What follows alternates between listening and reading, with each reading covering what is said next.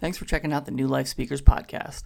All of our speakers are recorded live at our AA meeting held on Friday nights at 8 p.m. at the Atonement Church in Wyomissing, Pennsylvania. More information about recovery and our upcoming events can be found on our website, newlifespeakers.org. If you don't want to miss our newest upcoming speakers, don't forget to subscribe and turn on notifications. This podcast is self-supporting, so if you enjoy this podcast, please put $1 or $2 into our virtual basket. You can find a link for this in the description. And if you know someone in need, please share this with them. Thank you.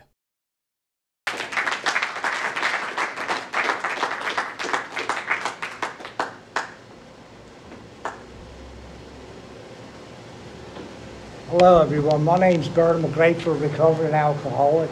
Hey, Bert. Christ, I must be the oldest person in the room. I haven't spoken quite some time, but I'm grateful to be here. My sobriety date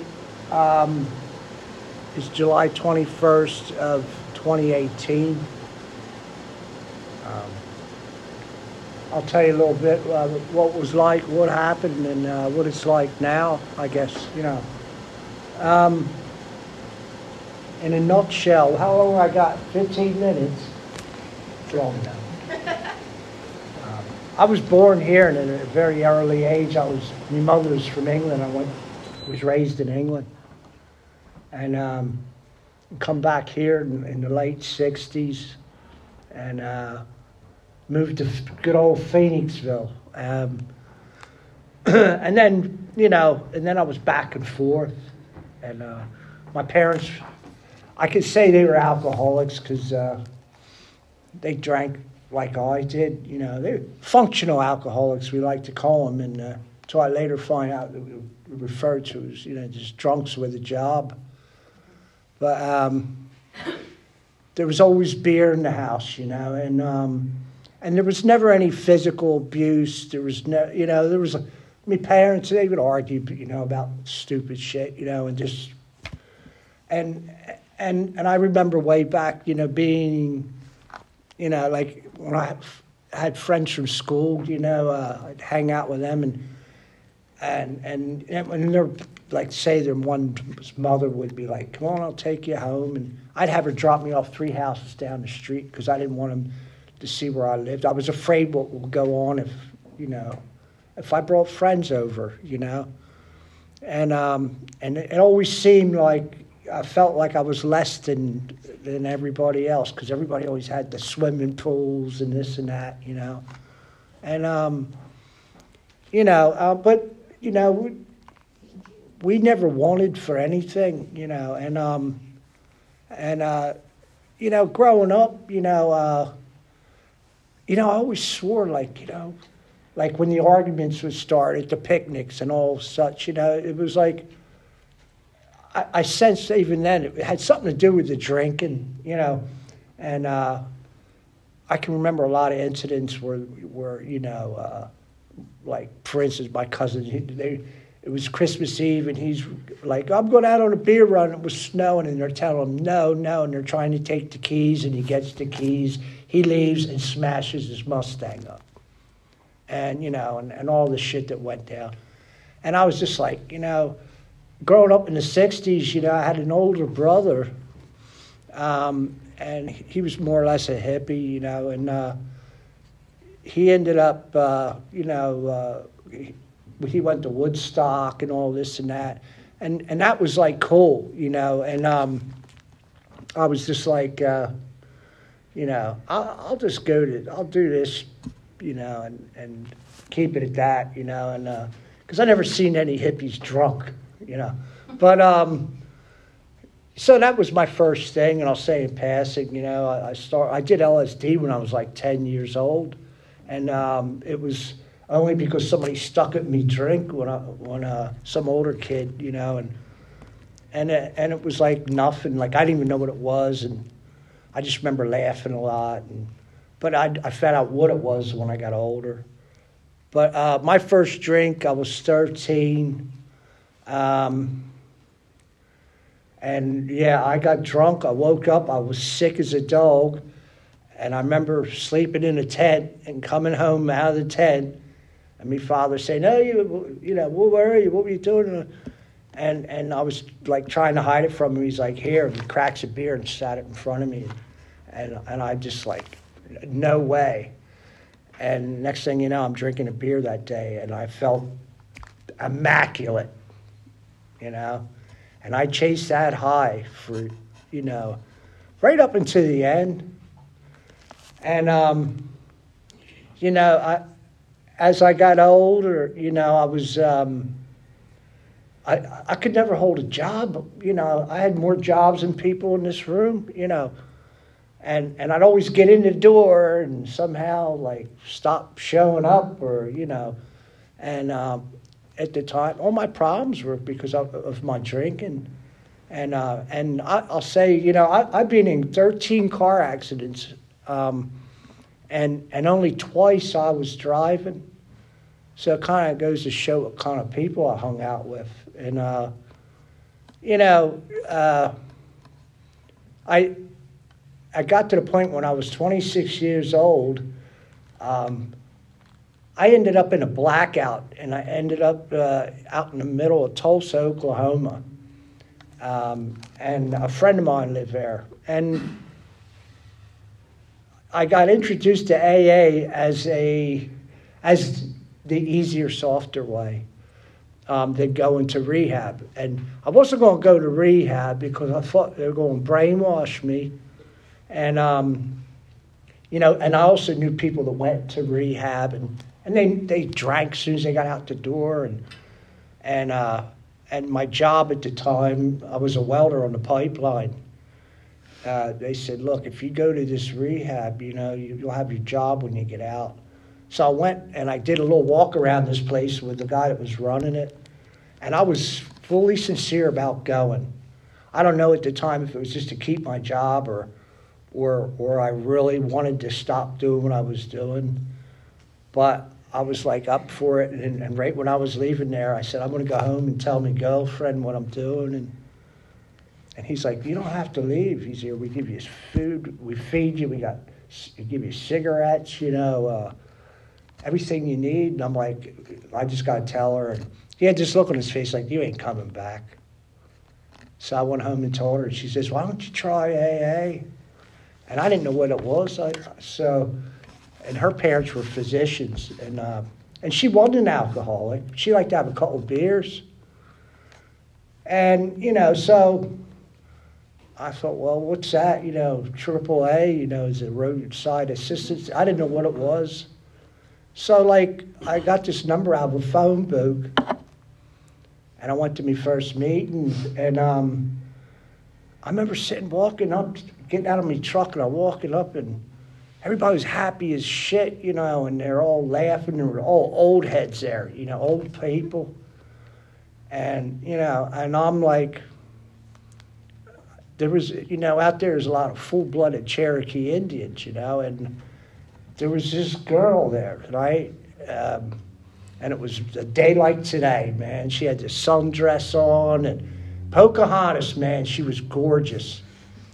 And she was saying, I got 9 months today. And I was like, what? 9 months? It was like 9 years. And I'm like, wow, that's amazing. You know, and I was like just sitting there listening, and they're passing a basket around, and I'm in a church basement, and they're talking about God, and I'm like, this is some kind of cult, you know.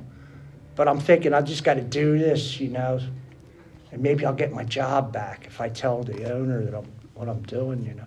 But anyway, and when I was leaving that meeting that night, this girl's like, we're talking, and she's like, hey, can you give me a lift home? And I was like, yeah, sure. And so I'm taking her to where she was supposed to be going, and she goes, hey, let's stop in this place here at 21st Street Station. And I'm like, for what? She goes, oh, we'll just go in and have a soda, you know, and it was a bar room that I used to drink in. And I'm like, basically, nah, get out. And then I thought, you know what? These people are a bunch of liars. They're all fucking drinking and saying they're not, you know. But I just kept going. I went for like 6 months, once a week. You know, I didn't do any 90 and 90. I didn't get a sponsor. I didn't do any of that. I just went, And, and I guess that planted the seed. But real quick, is what happened, after about 6 months, my girlfriend, she says, you really been good, How about this, like, this Friday, we're going to get a case of beer, and, we're going to invite Mikey and his brother and these other people over, and we're just going to have a little get-together, we'll get the music going, and I'm like, look, you don't understand, I can't take the first drink. And I was trying to explain the theory of, or the reality of, like, if I take the first drink, I'm getting drunk. It's not the fifth or the eighth one, And she didn't want to hear it. And that was like a Monday. And by Wednesday, she kept harping on it, like, what do you think? And I thought, all right. I said, yeah, okay, we're going to do this. And it was one of these where, like, I'll show you. So I went out and bought a half-gallon of Amsterdam gin, and I had it hid under the sink. And I'll never forget it because she gave me my first beer in 6 months. And when she turned her head, it was gone, and I was shaking. And, I waited like 10 minutes, and she's like, you ready for another one? I remember just saying, no, I'm okay. I still got a half of one here. And after about the fourth one she gave me, I was up getting my own. And I'm grabbing this gin from under the sink. And when I came to the next day on the floor, my Harley Davidson was in the living room. I had a canine shepherd. It took off. The front storm door was destroyed. It was off the hinges. And she had this look on her face like, what the fuck happened to you? And I said, well, I told you I can't take the first drink. And by the way, I'll be right back. I'll go get a newspaper. I didn't come back for 4 days. I got my first DUI shortly thereafter. I was facing a year suspended sentence. And I just, after about 6 months of the fear kicking in and me going to jail for a year, I just left. And I came back here. I'm all over the place. Bottom line was 7 years later, I basically was homeless, helpless, just couch surfing, and I ended up in a tent in French Creek State Park in the middle of winter, the whole winter of 1990. And my brother says to me, why don't you come down and live with me in King of Prussia and get on your feet, get out of this tent, we'll get to work, get you working, And I said, but Glenn, I still drink. And he had like 3 years sobriety. He's like, I don't care, just pour your beer in a cup so I don't have to look at the bottle or the can or whatever. And that lasted about 2 weeks. And I did get a job, and I lost it just as quick as I got it. It wasn't showing up. And he says, do you think you can stay sober all day today and go to a meeting with me tonight? And I was like, yeah, because I thought he was going to throw me out if I didn't, And I remember going to this meeting in Norristown, a 5th chapter, and I was shaking like hell. And it was weird because this guy was saying, I remember it distinctly, he's saying it was Christmas Eve. He threw the Christmas tree out the window, the turkey went out the front door and all this. And he says, and I don't live like that anymore. And I was like, what? I said, this guy's crazier than me, And, so I started going to meetings, on a daily basis and trying to get plugged in. And at first it was like, this blows, So it came, how did I get so down on my fucking knees, to come to this, But then I just happened to notice, my lifestyle getting better. I was making it to work on time. I was told do a 90 and 90. I did a 90 and 90. I was meeting people, and I was going to a different meeting every night, and meeting people all over the place, and got plugged in at Phoenixville Clubhouse, all the meetings in Norristown surrounding, and it got to a point where now I'm driving again, and I could pick and choose where I want to go, and you know, next thing I know, I meet this gorgeous redhead, and next thing I know, I'm married. You know, so you know, bottom line was, you know, I got a sponsor, but I just didn't use them. You know, like I got a sponsor just to say I had one, and we go fishing and we do shit like that, go to drags and just. We did guy stuff, but we never really got into the book. You know, back then the old heads would say, meeting makers make it, you know. And I was like, well, that's good enough for me. I don't have to do any of this stuff, you know. You know, I was picking and choosing. I got the first step, the 9th step, the 12th step, and the occasional 13th, you know. And that's how I did it, you know. And the whole time, like, is what happened, is I just put the drink down. And initially, in the beginning, I tried the marijuana maintenance. You know, I had to keep changing my sobriety date. But, you know, I managed to put 19 years together. And I happened to be working. I got this job beyond my wildest dreams that set me all over the world. And I happened to be in Scotland, and I was over there. I volunteered to go for a couple months, and I ended up staying a year. And I come home, and my wife moved. She's having an affair. She's moving out, and now I got this big freaking house and to myself. And you know, I wasn't making meetings. That was the bottom line. And you know, and I was worried myself sick about what am I going to do? And my, you know, long story was I took a drink, and once I did that, I could not stop, and I didn't give a shit about anything, but where's my next drink coming from? So, you know, I drank for 3 years, and every day and all day, I found another woman to hang out with, and she drank like me. And she had this big 7-bedroom house with 3 hot tubs and all this shit. And in the summer of 2014, on a day like this, I couldn't get out of bed except to piss. Her son was bringing me food up from down the kitchen. I couldn't even walk down the steps.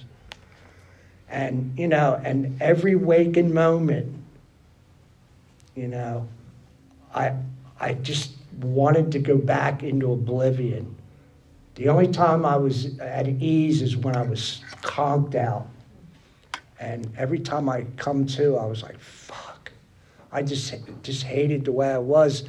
And you know, I didn't necessarily intentionally want to die, but I sure as shit wasn't liking the way I was living. And I just remember, you know, and she was functional. She had her own business, and she come home one day with a half gallon of something, and I just remember her leaving the room, and I just grabbed it. And I was a beer drinker. Every time I drank liquor, I tried to control it. If I don't drink this, I'll be okay. And I looked at it, and I remember just hitting it and waking up in a detox down in Chester and not knowing where the hell I was at. And I was in a room, and there was no windows. It was dark, and there was 3 other beds, and nobody was in the room. And I'm like, where the And this guy walks in, and I was like, who are you? And he says, oh, I'm Bob. And he told me where I was at. And then he left the room, and I got on my knees, and I just said, God, please help me. I need help. I need your help. And I stayed there for 29 days. And then when I got out, then it really got shitty. Because now I got all this, I don't have anything. I gave everything away. My cars, my bikes, 17 guitars on the wall, they're gone. You know, and the girl that I was with, she's running around with somebody else. The girl I thought I was in love with, you take the alcohol out of the equation, there was nothing there. You know. So I got out on a Sunday, and I went to a meeting in Pottstown, Cherry Street, which I used to go to before I relapsed. And I got a sponsor, and he had taken me through the 12 steps. And It was, for me, today, drinking is life or death. And that was in July of 2014. I had my last drink. But 4 years ago, coming up on 4 years ago, I got real sick in 2017, and I had half my colon taken out, and I went into sepsis and pretty much died on the operating table. And I was in the hospital for 3 months. When I got out, I was on all kind of medication you shouldn't be driving on.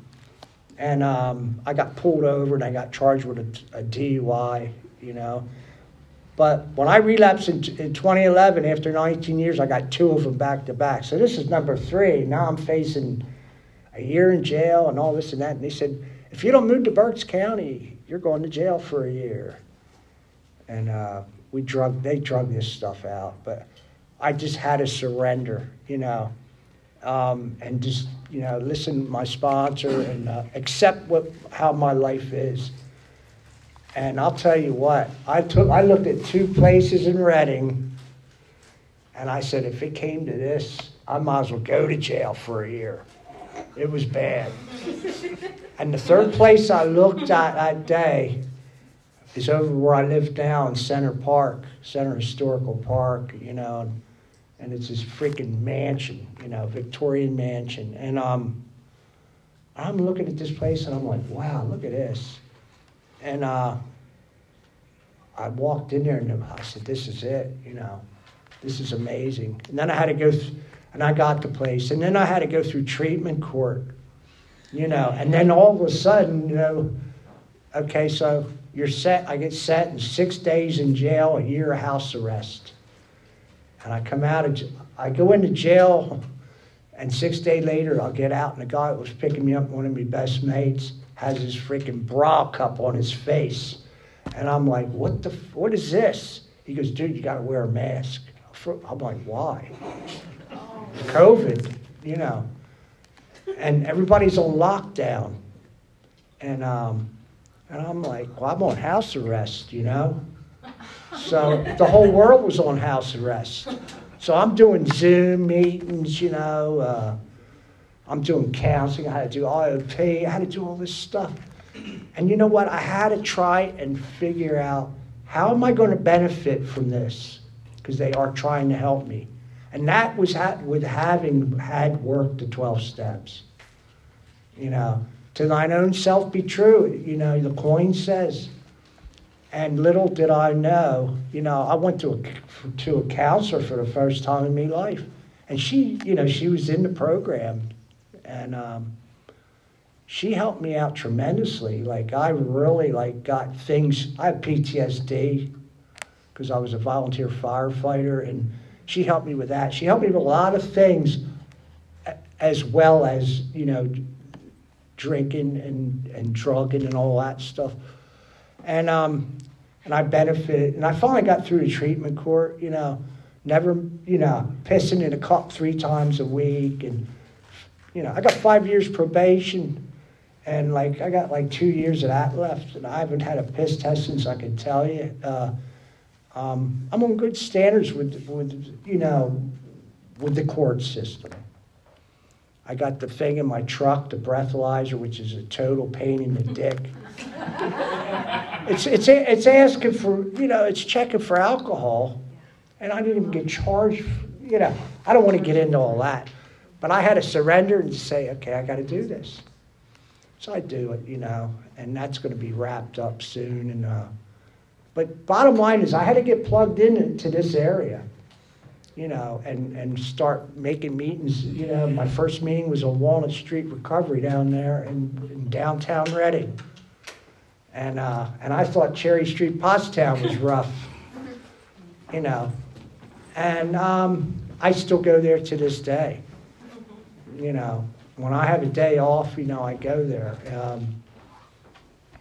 I retired, from Shell Oil, and now I'm working part-time at Lowe's. I get done at noon, and I'm like, the rest of the day's mine, And I'm a meeting maker, you know what I mean? I got sponsees, I take other guys through the steps.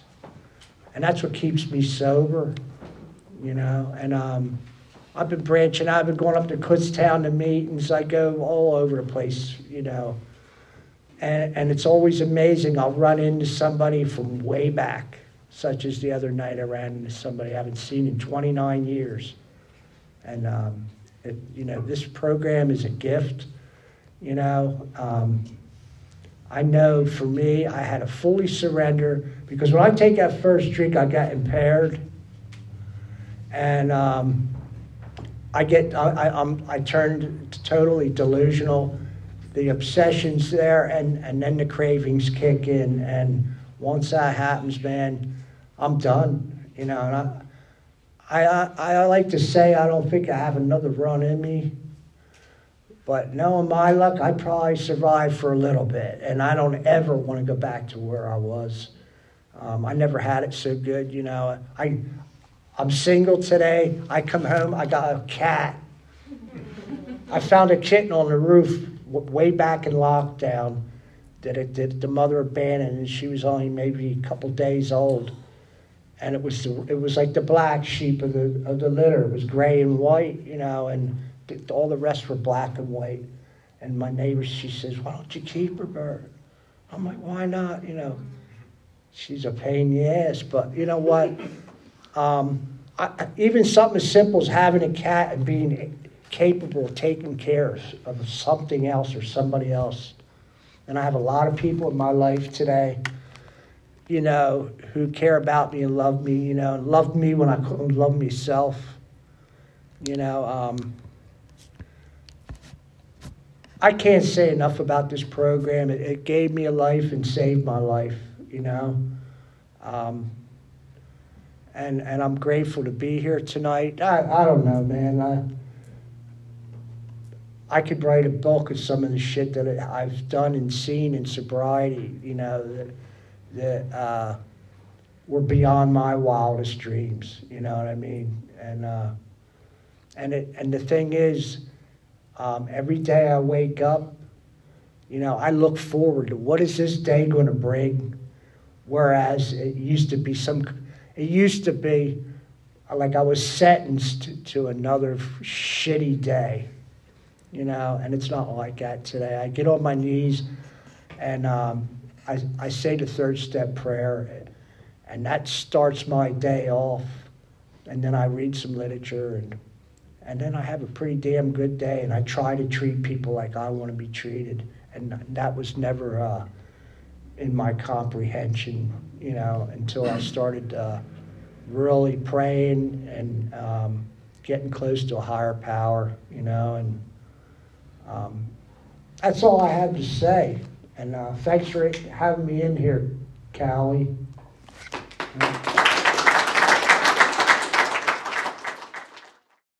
Thanks for checking out this episode of the New Life Speakers Podcast. Please remember that our group is self-supporting through its 7 tradition. Donations can be made by clicking the link on our website, newlifespeakers.org. Tune in next week for a new speaker, and thanks for listening.